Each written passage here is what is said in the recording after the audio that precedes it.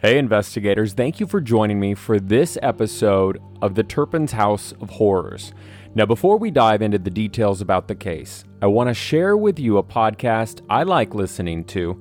It's called Murderish, a true crime podcast hosted by Jamie Rice. The podcast dives into true stories of murder, disappearances, and other creepy events. Hi, I'm Jamie, host of Murderish, a true crime podcast that provides a 3D look at gripping murder cases from beginning to end. You'll get to know the victims and perpetrators, how their worlds collided, and what went down during trial. I also share some of my own personal experiences, like the time a stranger came into my bedroom at night. Yeah, that really happened, and I walk you through all the details of that terrifying night. Have you ever wanted to be a fly on the wall during a murder trial? You'll get that opportunity on Murderish, as I share my experience being a jury foreman on a first-degree murder trial. Search Murderish in your favorite podcatcher app, hit subscribe, and start binging. And remember, listening to this podcast doesn't make you a murderer. It just means you're murder-ish. You can listen, subscribe, and download to both Murderish and this podcast on Apple Podcasts, Stitcher, and Google Play. Basically any provider, and we're there waiting for you. And a special shout out to some listeners who wrote reviews on Apple. It's really helpful for the podcast to get noticed, so thank you. If you write a review, you'll get a shout out as well. So a special thank you to Big Ace Man Fan, The Ginger Tree, Ginge Flyin', Weather Maven Mary Lose, Miranda from Light the Fright podcast, Jamie from Murderish, and listeners like you. Now, this is a case that shocked the nation. David and Louise Turpin would be found guilty of torturing 12 of their 13 children in what was called the House of Horrors. From outside their Paris, California suburban home, everything looked perfectly fine. A well-manicured yard, and cars with Disney license plates in the driveway. But inside, a very different story. Horrific conditions coming to light after the couple's 17-year-old daughter escaped in the darkness and used her mother's deactivated cell phone to dial 911. What's your name? Golden Turpin. I live in a family of 15 people, and my parents are abusing. They abuse us. And my two little sisters right now are chained up. And how many of your siblings are tied up? Two of my sisters, one of my brothers. How are they tied up, with rope or with what? With chains. They're chained up to their bed. We live in stilts, and sometimes I wake up and I can't breathe because how dirty the house is. When was the last time you had a bath? I don't know, almost a year ago. I don't know much about my mother. She doesn't like us. She doesn't spend time with us ever. It has been 2 months since the trial wrapped up and sentencing day. And now Louise Turpin's sister, Elizabeth, is speaking out in this exclusive interview with True Crime Deadline. When the case broke, I was sitting on a plane with my cousin, and I told her about the witchcraft, and I said, I'm wondering if some of this abuse to the children had to do with the witchcraft, had to do with some of the ceremonies. What she has to say, shocking, and in some cases, disturbing. Buckle up, investigators. You're on Deadline. From the Hollywood Hills to your ear holes, this is True Crime Deadline, a podcast discussing cold cases, murder mysteries, and completely random thoughts. Now, here's your host, a man who stands in front of crime scene tape and talks on the TV box for a living, Mr. Mystery himself, Matt Johnson. This case rattled so many people and, quite frankly, was hard to report on at the time, as we were learning details about the children being shackled, beat, strangled, and malnourished inside that house. The children also lacked a basic knowledge of medicine and police. The eldest daughter, 29 years old, only weighing 82 pounds when she was rescued. What some are calling a house of horrors. Inside a family home in Southern California. 13 siblings living in deplorable conditions. Tortured by their own parents. First off, thanks for talking to me, and I know that must be tough on the family, the whole story just in general. So, how are the Turpin kids doing right now? They're doing okay. The older ones, have their own place to live now, and the younger ones are in foster care. So, have you spoken to them? I saw a couple of them at court. I have not gotten to have a visit with them yet. The lawyer said I had to wait a couple months. When did you know that she was arrested, and what did you think about those allegations? Well, I had gotten a phone call from the police station to tell me that she had been arrested because I was the next living relative, because both of our parents had passed away, and Louise is the oldest, I'm the second oldest child. So they called me because I was the next living relative. And that's how I didn't answer the phone because I didn't recognize the number, and I had her blocked. So I thought she was trying to call me from a different number to try to talk to me. And I really wasn't in the mood to talk to her, even though it had been 2 years. And so I thought, well, I'll let the voicemail pick it up. And if it's Louise, I'll try to call her back later. Well, I didn't listen to it right away because I was working. I had a book that I was publishing and trying to get out, and I had a deadline. And so I was working on that. And then somebody on Facebook said, "Isn't this your sister?" And I thought it was some kind of sick joke because they weren't a friend of mine. They put it on my author page, so on my public page, not on my personal page. And so, like, when you're in the media a lot, people, you have people that like you and don't like you, so you're going to have both. And so it didn't have their picture or anything. It just said 13 children were starved, beaten, and chained. And I was like, what a sick joke. And I just deleted it and didn't even read it. Well, just a few minutes later, a good friend of mine on my personal page said, "Isn't this your sister?" and put the whole news article with my sister's husband and her picture on there. And I about had a heart attack. Well, then I turned on the TV and I thought, oh my goodness, that phone call. So I listened to my voicemail, and it was the police department, and I called, and that's how I found out. And immediately I was denying it. I was like, there's no way. And so, until I saw proof of the house and saw proof, I had a hard time believing it. But I defended Louise on a lot of things that I knew wasn't true. Like, as far as them saying the kids never owned a pair of shoes, I knew that was a lie. Me and Louise were always close, and I knew that was a lie. And I had pictures to prove that. And I even lived not far from her for a couple of years, and we saw each other every weekend from 2008 to 2010. So I knew that there was a lot of things that was exaggerated that wasn't true that I did defend her on. Yeah, so is there anything that you want to clear up with the case? Let me ask you that. Well, as far as the kids not having very many clothes, Louise always went clothes shopping for those kids, and they had expensive name brand clothes. And I used to even go clothes shopping with her for those kids. Her kids always had shoes, very cute shoes, lots of shoes. They wore them. I know that for a fact because I lived, like I said, not far from her. We saw each other every weekend from 2008 to 2010. I always had family portraits sent to me of the kids 2 or 3 times a year. She would send pictures out to the whole family. They always had shoes on in the pictures, different outfits. They would say that the kids would go months without eating. That's not true. From being in court, from hearing the kids, from talking to the kids when we were getting phone calls before the case started, from talking with the detective, that was a lie. The kids ate every day. They just got to eat one meal. Louise went through some financial issues because they weren't spending their money right, which is her fault. I don't condone that either. She was wasting their money and doing casinos and stuff. And she was in a financial spot, and I think they were having a hard time financially with groceries. But I also know that they were also withholding food for behavior also. But I do know that the kids were, even when they were being withheld food for behavior, according to the kids, they were eating one meal a day. But it still wasn't good. I mean, they're malnourished. It wasn't good, but they need to tell the truth instead of exaggerating. They're making her worse out than what she was. What was your reaction when you were hearing the allegations then? Were you in shock? Was the rest of the family in shock? Yeah, we were all in shock. I was actually nauseated. I mean, we were all in shock. I couldn't even speak at first to tell my husband what had happened. He kept asking me what was wrong. And I mean, I had the exact same, my husband told me I had the exact same reaction as I did to my mother and father's death. That's how bad it was. So We were really shocked. And you're a mom. You have 7 kids, right? Yes. Did you see any signs?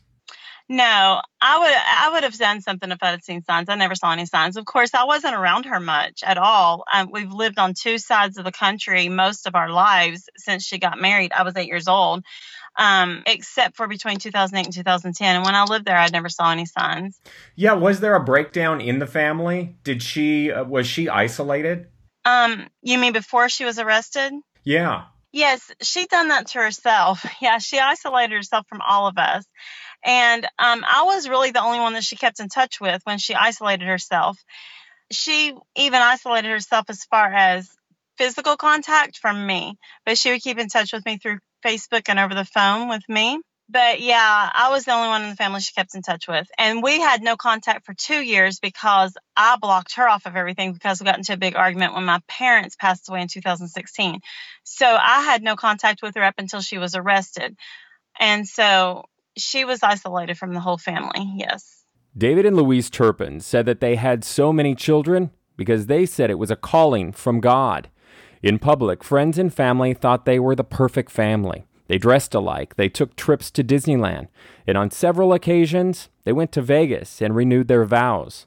In one of the videos posted online, the family is in a Vegas chapel. All the girls are dressed alike in pink dresses with white tights, and the boys are in suits. And an Elvis impersonator is there, officiating the wedding. David and Louise, I now pronounce that the two of you still will be husband and wife. Viva Las Vegas! I actually used to tell my kids, I'm sorry, I wish I could give you the life that Louise gives her kids. She was always taking them on vacations and everything, and I never could afford to do that with my kids. My kids have never seen the beach. They've never been to Vegas. They've never been to Disneyland or Disney World. And Louise was always doing these things with her kids. And I used to always tell my kids, I'm sorry, and then when the case broke out, I told my kids, well, you never know what's going on behind closed doors. It doesn't, anybody can paint a picture. Right, because the picture that they painted, they were at Disneyland all the time. They were wearing matching family outfits. There was that Vegas video that we've all seen. Is that the first time that you saw that video? Was when it was in the news? No. She actually wanted me to go and do a double. You talking about the one in Vegas of her getting married? She actually tried to talk me and my husband into doing a double wedding with her, like a renewal vow. And I was like, no, that's not me. And I'm so glad I didn't now that it's all over the news because people have really taken that out of proportion too. I think, a lot of people do that. And the way that people talked about her, like, that's so crazy and blah, blah, blah. Everybody has different things that they like. And Louise, just because Louise done a crime doesn't mean that she doesn't have an opinion or have something that she enjoys or has something that she, people should leave her alone when it comes to stuff like that because there was nothing wrong with that. And to me, in those pictures, the kids did not look bad. But I go back through my pictures all the time of me, Louise, and Teresa growing up. And we ate 3 meals a day, and we were tiny. So it runs in our family. So I guess that's why we never saw any signs. When I would see pictures of her kids, even Mama used to tell me all the time, my grandmother, mine and Louise's grandmother, my mom's mom, she used to say, people would talk about how skinny Louise's kids were, and we were like, Mama would say, all of our kids are skinny. And that was the truth, like we were all tiny, and we all ate well growing up. My dad made sure of it. So never thought anything of it. And since the cases broke, I've looked and looked and looked and looked at our childhood pictures. And I just never saw it. How did she end up with David, and what is he like?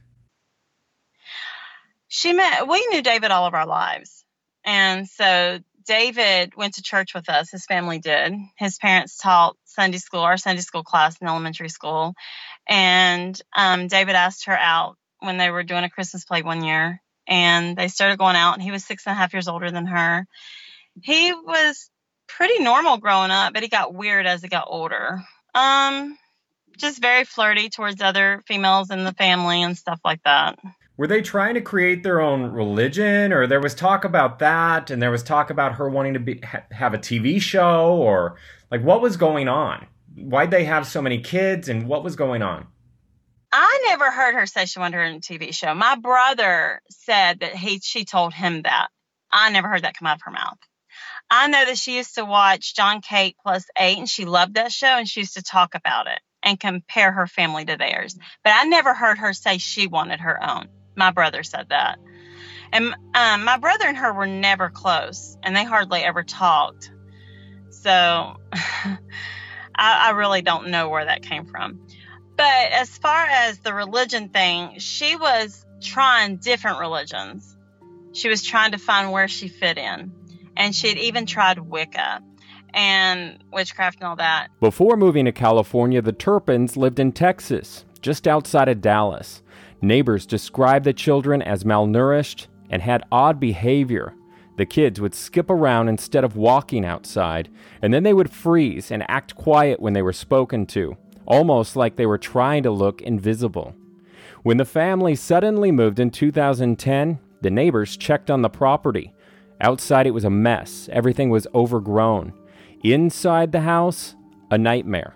There were ropes tied to beds. There were huge piles of garbage, feces throughout the house, and several dead animals. In your book, you wrote a book, and it's called Sisters of Secrets, right? Mm-hmm. So you talked about her experimenting with religion, and you get into the fact that, you know, she was obsessed with witchcraft, and then correct me if I'm wrong, but satanic rituals, what does that mean?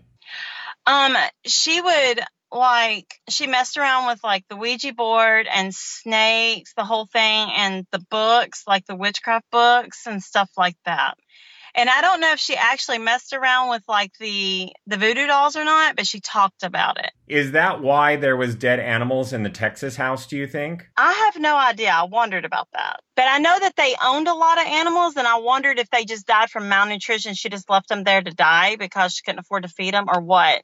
I also thought that could have been what had happened, because I know she was really struggling financially and said she couldn't even afford to feed the kids. Do you think that any of the abuse that happened to the kids were part of a ceremony in her religion? I never would have thought that. But after the case broke, that's the first thing that crossed my mind. I mentioned it to our cousin. What'd you say? I told my cousin nobody knew about the witchcraft except for me. And when I found out, I told Louise, I said, I would really watch that stuff. That's very serious stuff. I wouldn't have that around my kids. And she kind of laughed it off. She goes, oh, we don't practice it around the kids. We go to a hotel. And when the case broke, I was sitting on a plane with my cousin, and I told her about the witchcraft. And I said, I'm wondering if some of this abuse to the children had to do with the witchcraft, had to do with some of the ceremonies. And she goes, oh my goodness, that's a good thought. That could be. And is it true that they were swingers? I know that they have been. I don't know how long that lasted. I know of one incident. I know that one time of that happening, and then I know she created a MySpace page to attract men to swing with. I don't know if there were any more incidents after that, because she knew that I lectured her on it, and a lot of times when I would lecture on stuff, me and her have a very different lifestyle. She would shut down and wouldn't talk to me about it. So I don't know if any more of that went on and she just kept it from me or what. So, you talked about this when I first started talking to you. You said that when I was in court on that day that you were also there, sentencing day, she broke down. So do you think that was an honest apology? I think at that point it was.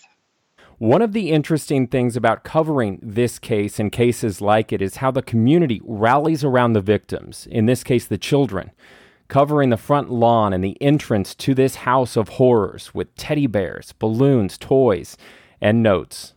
And what was their reaction and your reaction, the family, to the Paris community laying out? I was outside the house, and there was all the balloons and the teddy bears. So what were the children's reaction to that? Did they know that was happening? They were very touched and cried. They were very touched, and they were very touched about the money that was, there was a whole lot of money given too, and they were very touched about that.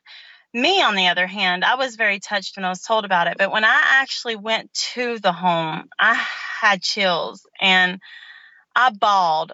it was very, very moving to me that someone would care for my family like that, you know. But it wasn't just that. It was like actually walking up to that door was so eerie, because you think, how many times did the kids walk up to that door and think, man, I wish I could just scream right now for help and somebody would come and rescue me. Or I would think, oh my God, why couldn't I see some kind of sign and just show up and knock? You know, all kinds of stuff goes through your head. So it was very emotional for me to see that. Not just to see that, but just to see the house in general. And when the phrase first opened, I went out there like in the first week, within like 48 hours, I was out there and I wanted to go to the house, and then I chickened out. So a week later, I flew out there again. And at that time, I was determined I wasn't going to chicken out. And I went to the house, and it was very, very, very emotional. Did anyone recognize you? Because I would imagine there was still media there. Yes. People were running to me, and I was just telling them no cameras. I actually went with Dr. Oz so that they could protect me. I called Dr. Oz and asked him, because he was going to do a show anyway, and I asked him if he would go with me because I didn't want to go by myself, because I knew media would be there. And he said, sure. And Dr. Oz actually stood back and let me have my privacy. He just protected me from the other media. But yes, there was a lot of media and a lot of cameras wanting to come in my face. They did recognize me. Even neighbors recognized me. Were people positive towards you, or? Yes, actually, nobody was negative towards me at the house. The first time I went to court, I had a lot of people negative towards me. People outside the court spitting at me, screaming at me, but then I had people on the other side defending me. It was almost like a protest. It was crazy. And I was trying to run to the car, and then I had people with news cameras in my face, and I had even news people. One guy particularly, I'm not going to say who it was, but he was so rude to me because I told him I didn't want to talk, and he started saying nasty stuff and even filmed it on his newscast that night. It was a local news station there in California. And I was like, he made himself look like a fool because I didn't want to talk. He badmouthed me, said I had something to hide. The apple don't fall far from the tree, you know, blah, blah, blah, blah, blah. And I just laughed it off. I said, he just made himself look like a fool. Of course I don't want to talk. I just came out of an emotional roller coaster court hearing, the first court hearing since my sister's case broke. I mean, you know. But you know what? You did go on a couple national shows with Dr. Phil, Dr. Oz. Why was it, and you're doing this interview now, why is it important to share your story? The reason why I share the story is so make people aware that it is out there and it can be in your family, and to open your eyes. If a family member comes to you and says, look, we're struggling financially, start looking for signs that the kids might be going hungry. If they say that they're having trouble with kids' behavior, start looking for signs that the kids might be being mistreated. People get in their minds that it can never happen in my family, or so-and-so could never do this. But that's exactly what we thought about Louise. Nobody would have ever thought Louise would allow that to happen to her children, or that she would even participate or do that to her children. And so I think it's important for people to know that it does happen, and it can happen to anyone. There's nobody that it can't happen to. It can happen to you just like it happened to me. The truth is we don't know what's going to happen when we wake up the next day. And anything can click in anyone's mind at any moment. Anything can change. And so it's important to get the message across that it's important for us to get the message across for the abused so that they will cry out for help. But it's also for the abuser so that they will wake up and think, oh my gosh, what I'm doing is wrong.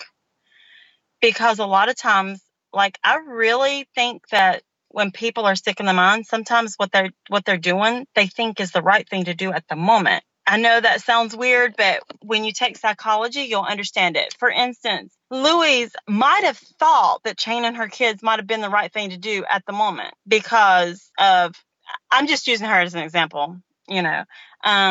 Let's say she was chaining them to keep them out of junk food. Well, it wasn't, but if one of the kids were a diabetic and she was chaining them, keeping them out the junk food, she might have thought she was doing something good. That's not the scenario in her case. I'm just saying that it can be a wake-up call for people that are abusing their kids and not even realize they're abusing them, thinking they're doing good for them.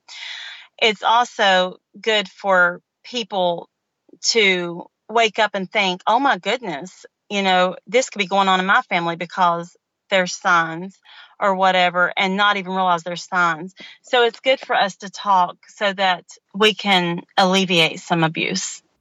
During sentencing, we weren't able to show the children's faces, and not all the victims decided to read impact letters. But there was a dog nearby, an emotional support dog, and they all took turns petting this dog and then reading their statements. We were able to learn a little bit more about the children as well. They have started college, a few of them, and they were living on their own. And through all of this, the kids forgave their parents. An emotional day in court as we heard from the children for the very first time that were tortured and abused in the so-called House of Horrors. My parents took my whole life from me, but now I'm taking my life back. Sometimes I still have nightmares of things that had happened, such as my siblings being chained up or getting beaten. I love my parents and have forgiven them for a lot of the things that they did to us. Life may have been bad, but it made me strong. Today, only Louise Turpin offered an apology. I want to say again how truly sorry I am for everything I've done to hurt them. That was sentencing day in court earlier this year. Out front of the courthouse was rows and rows of reporters and live trucks from San Diego, Palm Springs, LA, and the network. What was that like being in court on that day? Because you were there on sentencing day. I was there too. It was hard. I mean, I cried the whole time. If you were there, you saw. And there was times I had to hold my breath because it was overwhelming. I almost cried out loud. I was holding the tissue over my face and holding my breath to keep from crying out loud. It was very emotional for me. Were you able to talk to the children during that or right after? No. The lawyer said that he didn't want anybody talking to him for about 2 months after court. Got it. So you're still waiting? Yeah. Have you talked to Louise at all? Yes. I go visit her. Oh, talk to me about that. What is that like seeing her? What do you say? Well, I really try not to talk about the case much anymore. I mean, in the very beginning, in the beginning of the case, when I first started going to visit her, we talked about it, but I try not to anymore. I try to just talk normal sister stuff, just to try to keep it normal. I talked to her before and after court, before the sentencing and after the sentencing. And of course, we did talk about the case then. I just asked her if she was okay and all that. And she said that she was excited about being moved to a prison because it'll be better, she's heard, and there'll be more freedom there. And she was tired of being in the jail. But she was glad it was over. She was glad it was the end. And she was glad that the judge was going to let her start seeing the older children. Did that surprise you when during the sentencing, the children, a few of them read letters and they said that they forgave their parents and that they were praying for them? Well, not really. Most of them said that they forgave their parents, but a couple of them said that they were more forgiving towards Louise, if you noticed. And the whole time the case has been going on, I know that the kids have directed more towards David being the fault of all this. And if you noticed, a couple of the letters even said that he was the mastermind, pretty much. That's not how they worded it, but they said that he made Louise who she is, and that when he was at work, she would rock in the rocking chair and say she'd cry and say she didn't know what she was to do and she was sorry. And I think, the kids understand that she was scared that she would lose the kids too. Even one of the letters said that she was scared she was going to lose the kids too, and she didn't know. She was scared. She cried out for help. She'd lose her kids. I think Louise was sick in the mind. I'm not making excuses for her. I don't condone what she done. But she was sick in the mind, and I think David helped contribute to that. And I think that she couldn't see like a healthy mind. Well, if I lose my kids, at least they would be in a healthy situation, if I got help and I lost them. No, I also don't, it doesn't surprise me that they want to forgive both their parents. I come from an abusive family, and a child does want to forgive. You want to love your family no matter what's happened to you. And I've always been very forgiving. Why do you think it is that, you're able to take your story and own your truth and the abuse that you've talked about in your book and turn that into teaching others and being powerful? And why do you think your sister went in a different path? Well, studying psychology in college, everybody's personalities go in different directions. And also paths that we choose and who we hang out with makes a difference in the way we go, in the direction we go in life. Louise and my personalities, two totally different personalities. Louise held grudges. I never did. I was always very forgiving as a young child. I had a big heart. Louise, not so much. We are two totally different people. Louise took a lot after my mother, and I took a lot after my father. My mom used to always, this is when she'd get mad at me, "You're just like your father." And I am, and I'm so happy I'm just like my father. That makes a big difference, the way our brains work, the way we think, our personalities. But it also makes a difference on who we hang out with. The men that we married are two totally different men, very different men. Who we surround ourselves with, the friends we hang out with, were two different, totally different types of friends that we hang out with.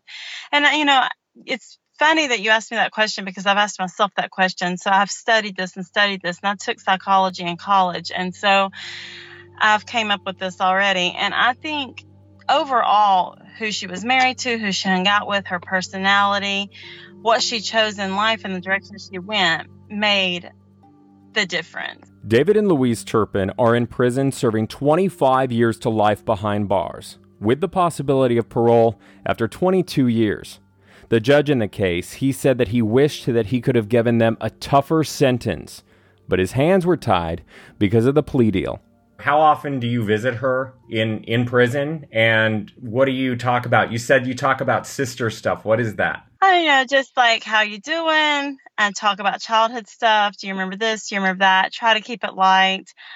Try to bring back happy memories when Louise was in a healthier mind state and when she had a good heart, and, just stuff like that. And just let her know that I do love her and I'm praying for her and I think about her, and that I always tell her that I don't condone what she done and that I don't think she should be free. She knows how I feel. I'm very forward with her. That's just my personality, though. I speak my mind, and she knows that. And I am very forward with her. She knows how I feel, but she also knows that I care and I love her. I'm the only one in the family that still keeps in touch with her. What does she have plans for her life now? Does she want to have a relationship with the kids? Does she want to change as a person? What has she said about that? Yes, she told me that she hopes that she'll have another chance with her children's relationship, and that she hopes that they can forgive her and that she can have the best relationship she can moving forward. How is the family going to rally around the children to help them through this? Well, as soon as they will let us, they said that it'll be a couple months, which is around the 1st of July. As soon as they will let us, we're going to start getting our visits with the children. And we just want to support them and let them know that there is family that are in the right minds and that do love them and that do treat their kids right and that are there for them in any way. And the kids know I've been there because ever since the beginning of the case, I've taken them stuff. I've sent them letters. I've called them. I've called to check on them. Their attorneys have sent messages through me. I've sent them gifts. I've actually personally taken them gifts. But we want more family besides just me, so that they know that they are loved and thought about and cared for in the world. Is there anything that I haven't asked you yet that you wanted to get out there, that you wanted to say? I just want people to realize that, Louise is still a person and I'm still a person. And I'm tired of being called Louise Turpin's sister. I used to be known as the author and speaker Elizabeth Flores, and now I'm known as Louise Turpin's sister. I do not want to be known as Louise Turpin's sister. I want to be known as Elizabeth Flores, the author and speaker. I did not do the crime, and I shouldn't be labeled as the crime. Investigators, thank you for joining me for this episode, which I find not only disturbing, but difficult to talk about because we're talking about kids here. 13 kids that were abused by their parents, from withholding food to keeping them captive with ropes and chains, no medical care, no basic hygiene. And then the mother in all of this, who we're learning about, Louise Turpin, she tells her sister that she's excited to be leaving jail and going to prison, because she hears that it's going to be more comfortable, with more freedom there. Imagine that. Investigators, until next time. Thank you for investigating True Crime Deadline with Matt Johnson. For more information about the podcast, visit truecrimedeadline.com. And remember, all tips regarding a case should go to the police. Until next time. Mr. Gatsby, want a cookie? Good boy. Is this thing on? Oh well, Mr. Gatsby, I was going to tell the investigators about our cool new Crime Time website called, you guessed it, truecrimedeadline.com. There you can read about the podcast, the cases, and me, your host, Matt Johnson. And you can see crime scene photos and pictures of the missing and the murdered.